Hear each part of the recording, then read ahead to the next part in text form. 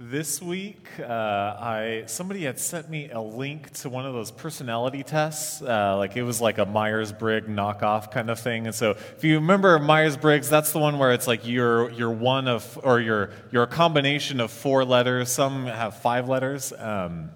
So I took it, and it reminded me of the first time I took it. I was in college, maybe like 19, and I remember taking it, and I was like, man, I am such an extrovert. That's like the first letter of extrovert, introvert. And I was like, man, I'm so outgoing. I'm always talking with people and hanging out with people. And so, you fill out the questions, and then my first letter, sure enough, it's an E. I'm an extrovert, and I'm talking to people. I'm like, man, I'm like always introducing people and meeting people. I'm always hanging out with people. And my friend was like, Daniel, you're not an extrovert. You're pretty quiet, and you talk. You're with people, but you're not that like social butterfly type of a person. I was like, what are you talking about? This is like, I like people. Like, what are you like? Introverts like hate people or something. So, and I don't want to be like that. And they're like, no. Like, you're an introvert, and it's okay to be an introvert. And so, it reminded me though of it speaks to kind of the limits that self-assessment tests have, like any of the Enneagram, Myers-Briggs, DISC, spiritual gifts inventories. All of these things are things where it's kind of self-reporting. It's based on our perspective of ourself, and sometimes that's not very accurate. That sometimes we think we're a certain way, or maybe even we want to be a certain way, and the reality is we're actually something quite different. And it speaks to the need that we have for other people to be speaking into our lives. That sometimes the way that I see myself is a little bit divorced from reality, and I need outside perspective to speak to me and to remind me about who I am, to give me feedback of who I actually am and what I'm actually like. This is something that I hope can be accomplished here in the church. This is something that I hope that when we come to church and when we worship with each other, that this is a place that you can have a few relationships where people will be speaking honestly to you, and that there's the safety to do that. A place where you will let people in to speak honestly to you and to trust that they have good intentions. One of the places that we want this to look and happen specifically is in our small groups. Today we're having a small group and ministry fair, a place where after service when we go outside, you're going to have a chance to meet some of the small group leaders, some of our ministry leaders, get to know them a little bit, and join one of their small groups. And our hope is that in these different ministries and in these different groups, that when you go there, that you make connections with people, and that there are ministries that are relationships that are safe enough that you can actually invite in feedback. That you can actually say, who do you see that I am? How do you see that I'm gifted? How do you see that I need support? And I hope that as a church, this is something that we can pursue together. I think as we talk about discipleship, and when we talk about how discipleship is supposed to look, discipleship always happens in community. It's not something that happens by itself. It's not something that we do in a solitary state. It's somewhere that we have to be with other people, and we have to invite other people into this relationship and into this process. And so these ministries that we're going to be seeing and talking about after service, these are expressions of the truths that we see the Scripture saying about discipleship and how we're meant to grow in our faith. So we talk about this, and we talk about discipleship happening in community. I want to read a couple of verses that we just talked about in Ephesians 4.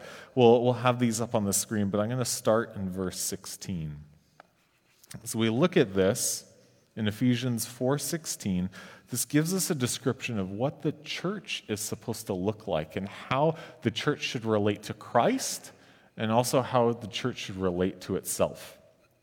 It says, from him, being Jesus, the whole body, being the church, joined and held together by every supporting ligament, grows and builds itself up in love as each part does its work. This verse here is describing that there is a connection that we each have, every believer has with Jesus.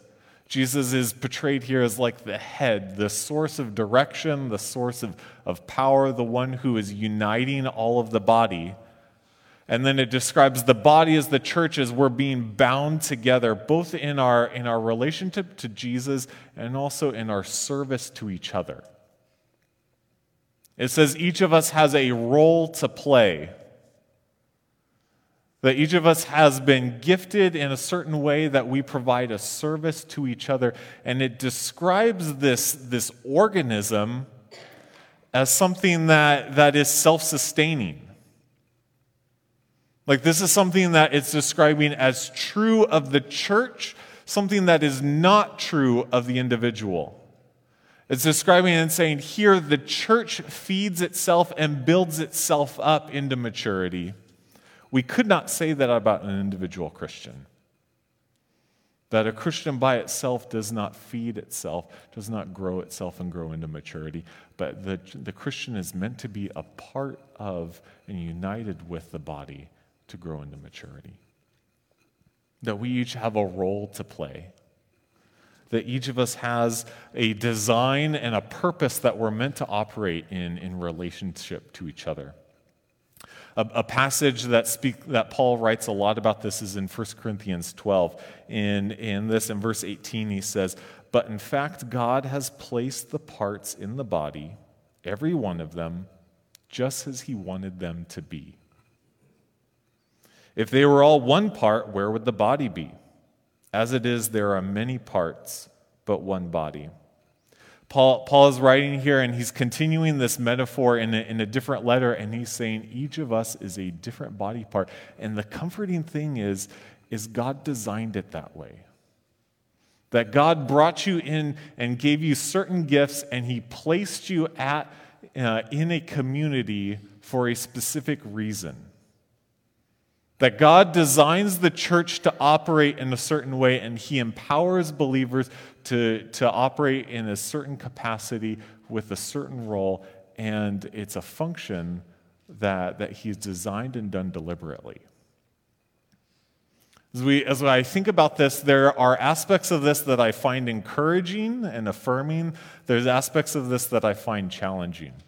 It encourages me thinking that each one of us is valuable. Like each one of us has a purpose, each one of us has a gift that we operate in, and there's something that we bring that we could not just be removed and replaced by any other person. Like there's something unique and something distinct that you bring to the body of Christ. And there's something that's affirming about that. There's also something that's challenging about that, and thinking that if I was to withhold my gifts, that the rest of the body can suffer because of that. That if I was to restrain myself, if I was to choose to disengage, if I was to choose to leave, that there becomes a gap that the rest of the body faces. There's something affirming and challenging about this. So if you are thinking about yourself and you're thinking, man, I look at myself and I start wondering, the truth is, what am I good at? Like, what value do I actually bring? What is it that my presence actually contributes to the church? Because when I look at myself, I see the things that I'm not good at. And if you're in that place, the encouragement that we can take is God promises, no, there is something unique that I've empowered you to do, and that you have a purpose. Sometimes when I see people, especially people with the gift of generosity, there's someone in my mind, an old colleague of Christina's at work, who every time you see her, she brings a box of cookies and she gives that to you. and her house, it's like the front door is always open. Like people are welcome to come in. She gives so much of her time to go and support people. She's driving people to the doctor's office. She's spending so much of her time supporting her family and childcare. She lives out in like the San Fernando Valley, and there's been times that we've needed childcare, and she's driven to our house and watched our kid. She gives so much of her time and her resources for other people. And I'm like, I'm not like that. I can't do that. And when I see someone like that and people who have that gift, it's easy for me to say, what is it that I bring? Because I can't keep up with that. And it's easy to start saying, man, am I supposed to be on that person's level? Am I supposed to be able to be as generous as that person? And there's something to say that we can grow in generosity, but it's also something to say that that is that person's gift, and I don't have to have that gift. That it's okay that I'm not as generous as the person who has the gift of generosity, because I bring something else. And it's okay for us to trust and value the gift that God has given us, even if it's different than the gift that maybe we want. The challenge to this then is sometimes when we see our gift and we say, why doesn't anyone else have this gift? That my gift is the gift. And sometimes we can look at ourselves, we can look at other people and say, I'm the only one who's doing this. Why aren't other people keeping up with me? And this becomes a breeding ground for self-righteousness.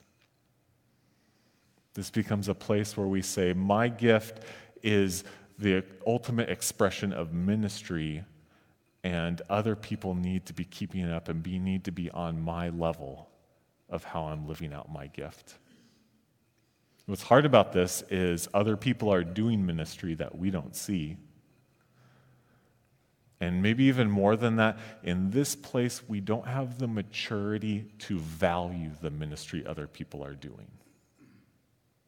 That other people are doing things, and maybe we just don't understand how valuable and necessary it is. That we are all different parts of the body, and we need the different parts of the body. What we need to do is we need to come back to the place and remind ourselves that though I bring a gift, though I provide something that's needed for the body, my needs outweigh the gifts that I bring. I have more needs and I am more dependent on the body than the difference that I make. And when we come back to this place, this is the place where we can say, I can live in community, I can bring something where I can love people freely and use my gift, but I remain united with them because I need these people too. This is a place that we need to be careful, but this is where discipleship can happen. It's in this setting of community where discipleship was meant to happen. The church was made to be one. We were made to be united. But in that unity, there is diversity in the gifts that we have, and we are dependent on each other. As we continue, if our needs for mutuality are left unmet, this becomes a situation where we become vulnerable. This is a dangerous place to be if we resist letting our needs being met by the body. Paul continues, and I'm going to jump back from in Ephesians 4 now to verse 14. Here he's making a contrast between the people who are living in community and the people who are choosing to be apart from it. He says, "Then we will no longer be infants, tossed back and forth by the waves, and blown here and there by every wind of teaching, and by the cunning and craftiness of men and their deceitful scheming." He describes here people who, he gives this mix of metaphors. He describes infants, he describes waves and wind, and he's describing here people who are living apart from community, a self-reliant Christian. And the image, it conjures up this picture of like a cork in the waves. And you can just imagine as the wind blows and as waves run over this cork is passive, it's untethered, and whatever force acts upon it, it directs it. And so it can get tossed from one wave and then go into a different direction, and it responds completely to what's happening to it, and it has no control over where it goes. In contrast to the connected to the believer, the self-reliant believer, this person is my faith is a private matter. It's between me and God. I have my quiet time in the morning, I read my Bible, and that's when Jesus himself disciples me, and that's good enough. It's in this place where we are saying, Jesus can teach me by himself, and I don't need anything else. I am sufficient by myself. William Temple, the former Archbishop of Canterbury, he writes that pride is always the root of spiritual failure. He said it's in this place where we don't need anyone. This is one of the most dangerous places that we can be as a Christian, where I don't need anyone else, and this is a setup for us. This verse in Ephesians 4, verse 14, it's saying that we can be subject to schemes, to manipulation. That it's describing as though like any new teaching that comes along, it swings you from one direction to the other. And so it's very easy for us to exaggerate doctrine, to go to theological excess, to start thinking, I can live one way, and now I'm hearing something else, and so I'm going to quickly change directions and go to an extreme and something else. What it makes me think of are fad diets. Like you ever see like the different things that come up, like where at one point it was like, eat a bunch of Subway sandwiches and you'll be like Jared and lose a bunch of weight. Right? And then, we find out about Jared's private life and not that anymore. And then it's like, okay, fat is bad, so get rid of everything needs to be low fat or non-fat. And then it becomes, no, fat is good. Stick a butter in your coffee and then you'll lose weight. And different things come up, and it's like we're swinging from one direction to another and putting all these different things in different extremes in our body and hoping that one of these things will make me lose a bunch of weight and I'll be healthy. And in this setting where we're swinging from one direction to another in our faith, it sets us up in a situation where then we can become easily manipulated. Where I'm seeing failure here, and will someone give me the answer for how I'm supposed to mature in my faith? Because the truth is, when I'm self-reliant, I'm stuck. And so then this sets me up in a situation where someone can come along and say something that sounds very right, I think, and we pursue that and we accept it and we become vulnerable. We become in a place where we can let our guard down and we can be swept away. It's something that where I see this often happening is often in connection to shame. Shame is a very powerful form of manipulation, a very powerful form of control. It is a great motivator. You think of if you've raised a kid, have you ever been tempted or maybe said, good kids eat their vegetables? This is something where we're trying to get our kid to eat the vegetables, and so telling them, you will be good, like the attribute of good becomes a part of your identity if you're eating vegetables. Good kids don't stay out late. Bad kids cheat. And we start saying these things and the truth is, what is moral about eating vegetables? There's nothing. But we start telling people this, and we use honor and shame to tell people and get them to do what we want them to do. And truth is, in the church, don't we do this as well? We use good and bad. Another word maybe we substitute good for is spiritually mature, right? Because spiritually mature people, they don't raise their voice. Spiritually mature people are always patient. Spiritually mature people don't struggle with doubt about God's faithfulness. And we start saying these things, and what it teaches us is in the shame, we need to hide who we really are, and only on the outside do we express what our faith should look like. We start resisting the gospel and we become captive to these distortions, things that sound like they should be right. Like, if I'm mature, shouldn't I not wrestle with God being faithful? Shouldn't I be fully confident of that? And these things that sound like they should be right, but aren't. It's in this place that we lack the protection of a community. When you think of the famous verse in Ecclesiastes 4, where a cord of 3 strands is not easily broken, we lack that protection when we're self-reliant. And we quickly stay in this place of immaturity, of infancy, where we lack the discernment to understand where teaching goes awry. See, living in this disconnected place, outwardly it can look right. We know the right things to say, and we know how Christians are supposed to act. But if we're honest with ourselves, internally it looks very different. That our insides don't match our outsides. And so we respond to shame, and we do our best to meet internally that standard, but there is a gap.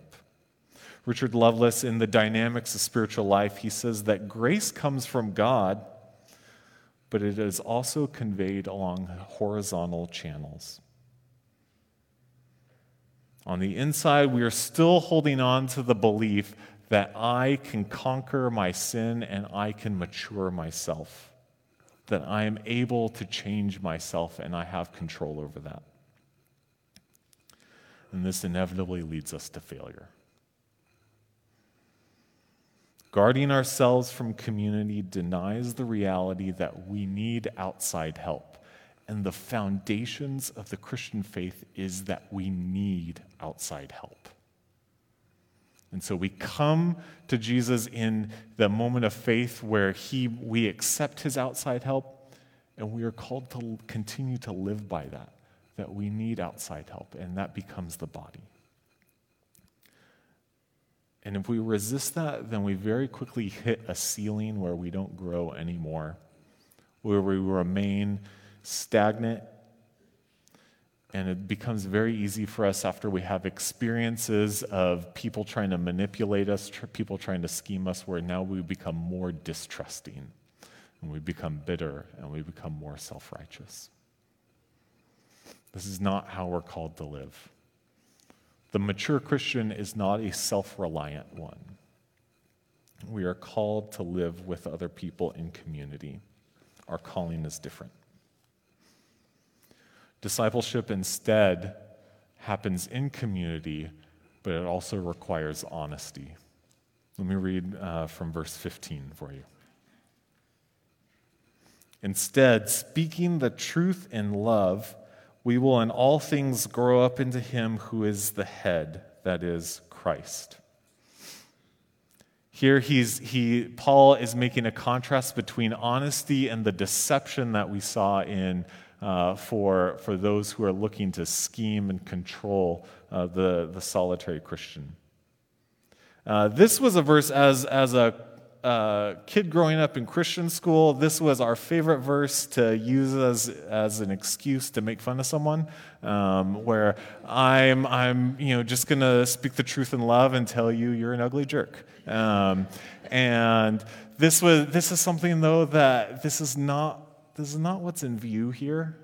Besides just the clue that it says like speaking the truth in love, this is saying I am going to enter into discipling moments with you and speak the gospel to you.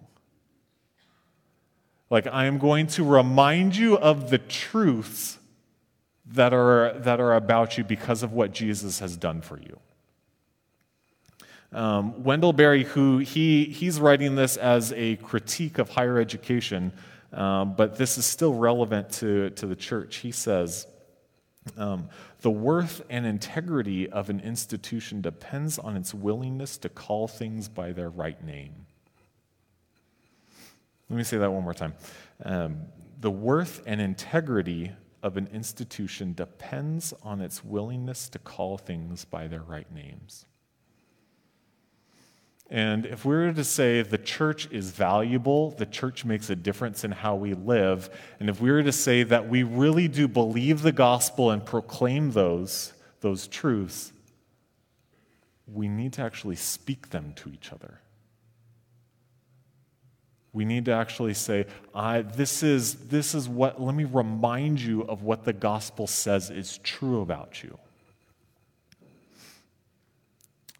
In Colossians 3:16, he says, let the message of Christ dwell among you richly as you teach and admonish one another with all wisdom. We need to be reminding ourselves and reminding each other of what God promises each other and what he says is true. So imagine when your fellow believer, when you notice their shame that they are carrying, the need for us to remind each other about the fullness of forgiveness that we can find in the cross. That when we are carrying that shame, that we need to be reminded that the cross is sufficient to forgive all things. And that shame isn't what defines us anymore. In the moments where we feel like we need to perform religiously and convince each other that we are very spiritual, there is a need for us to remember that God's love is unconditional. And that we don't have to fake it, that we're still fully accepted and fully loved. In the times where we want security and we want to know that we are going to be okay for the rest of their lives and there's going to be stability and that we will all be safe and provided for, we need to be reminded that God is faithful and that he has a purpose for us. And that control that we think we have is just an illusion. But we have someone better that we can be putting our trust in. We need the reminder of what the gospel says is true. We need to do it in ways that can be received, ways that are done for the other person's benefit. But we need to speak the truth. We need to say things by their real names. We need to say the gospel and its manifestations by its real names. This is what we need from each other. These are very powerful moments that we can enter into discipleship. This is what discipleship and community should look like. These words, when we speak, these moments that we choose to enter into, we don't do this for control. We do this for the other person's benefit. So this isn't a moment where it's like, that person talks too much and annoys me. I need to remind them what's a humility. Hey, let me tell you something about humility, friend. These aren't these moments.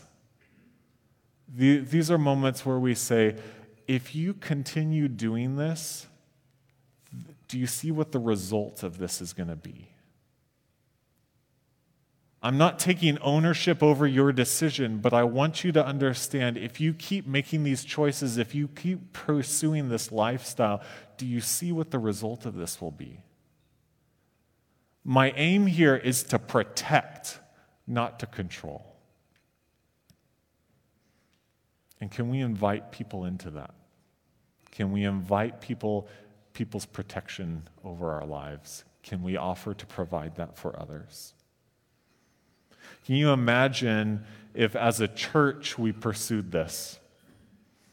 Can you imagine if you had some friends here at church that when you shared life with them, that you could count on them in safety, in their grace and trust to freely talk about what's going on in your life and to be willing to submit to their protection? Can you imagine the freedom that would give you to live out your gifts and the role that you are meant to play in the body of Christ? Can you imagine providing that for another person? Can you imagine being willing to speak honestly, to say something to someone as uncomfortable as that can be, but to be willing to risk saying that and saying, I'm going to speak this to you because I love you and I want to protect you. Ephesians 4 is saying that it's in this setting that this is where discipleship happens and this is how it's meant to happen. But it doesn't happen when we're by ourselves. It doesn't happen when we're just relying on ourselves, but it requires a community around us, and that this is the design that God had for the church. We are called to mature collectively together, and that happens in our interactions with each other. As I think about us moving into the season where we're launching our small groups, I hope that this is what we can pursue together. I hope that you can identify a few relationships that you're willing to risk this on. As you meet with some of the small group leaders today, get to know them a little bit. Ask them questions, hear their heart, and these are good people who will love you and will care for you. But consider asking yourself, can I be willing to risk speaking the truth to people? Can I be willing to receive the truth as it gets spoken to me? I want you to meet one of our small group leaders. Luke, I'm gonna bring you on up here. Luke is starting a new small group. But as you come up, can you just introduce yourself, and then you'll share a little bit about small group. Sure. Hi, everyone. My name is Luke. My wife, my spouse, Amy, somewhere in the audience. We also have two boys, Ethan and Christopher, who are 12 and 10. And we've been at Ambassador somewhere around 8 or 9 years at this point. Luke, you're starting a new small group. It's going to be kicking off this week. And can you just share with us a little bit about your heart for small group ministry? Yeah,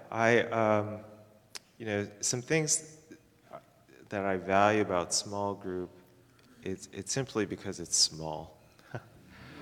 I think, the large group format is great for a lot of things, but, it's kind of scary, right? Like, one person here, 200 people staring back at you. There's something about being in a smaller format. It's more personal.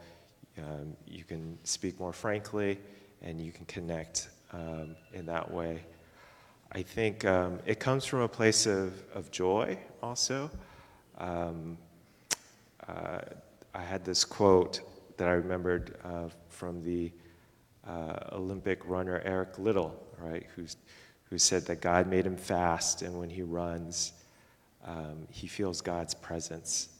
And I think it's in that small group setting that I feel God's presence, because as I see and I'm conversing with someone and they're sharing about how God is transforming their lives, that's where I feel His presence, where I'm witnessing the power of God.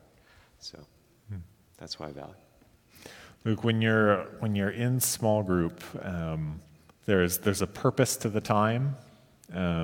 It's not there's value in fellowship, but there's also discipleship can require some intentionality. Can you speak a little bit about just what are the expectations that you have for yourself or even for your group of what you're doing during that time? Yeah, I think something that we are hoping for and expecting is that people come with an open heart. I think the last few years have been tough for a lot of folks, and the natural inclination is to kind of pull away or be very guarded because of just, world events and being a little bit more separated. And our desire is for people to come and, kind of be open to that, be open to receiving a new relationship in your life, which can be very scary sometimes. And we will do our best to try to create a environment that allows that is kind of safe and welcoming. But it requires the individuals also to open up. So that's our biggest, I guess, expectation. I guess the second thing is our small group is a little special because we don't intend on having it forever. So me and Amy have only committed to 1 year, and we've kind of put a time box around it. So we're not going to continue it most likely beyond this 1 year. So the idea is to come with a certain level of intention and understanding that we have only a limited amount of time together. And we're hoping that breeds the right balance of an environment that allows for community to be built. Luke, you're talking about there being openness in the group, coming with an open heart, also coming with a sense of being deliberate, knowing that the reality is we have a limited time with each other. Can you tell us about a time where a small group has impacted you and how it's helped you grow in your faith? Yeah, I think our small group that we were a part of for many years was amazing for us. So there's been a lot of traumatic events in my family. So right before I came to Ambassador, my mom passed away from pancreatic cancer, and that was very traumatizing for me. She kind of left us very early on. And then for Amy, her brother also passed away, relatively early. And the small group that we were a part of was, amazingly supportive and kind of helped us through that time. So we're very grateful to our small group for that. And I think we were feeling very comfortable kind of where we're at. And Daniel kind of approached me, and the church kind of asked for kind of small group leaders to emerge to start new small groups. And so both me and Amy, our natural inclinations are to kind of be in the back and not draw any attention to ourselves. And so we're kind of taking a step of faith because, by any accounts, we are not model small group leader citizens. Just so that, you know that, we're here not, with eloquent words or things, we're here just to kind of be empty vessels and hopefully for God to kind of work through us. And so here's the first step. That's why you're here. Luke, I'm super excited for your group. I'm excited for the things God is going to be doing as your new group forms and those new relationships. So thanks for sharing with us, and thanks for leading this group. As we once we finish service, I just want to invite you to chat with Luke a little bit, and you'll be able to see some of the other small group leaders and ministry leaders out on the table. The table's out on the plaza. Let me pray for us. I want to pray a poem over you. This is by Henley H. Barnett about the truths today. Lord, from the cowardice that shrinks from new truths, from the laziness that is content with half-truths, and from the arrogance that thinks it knows all truth, O God of truth, deliver us. Amen.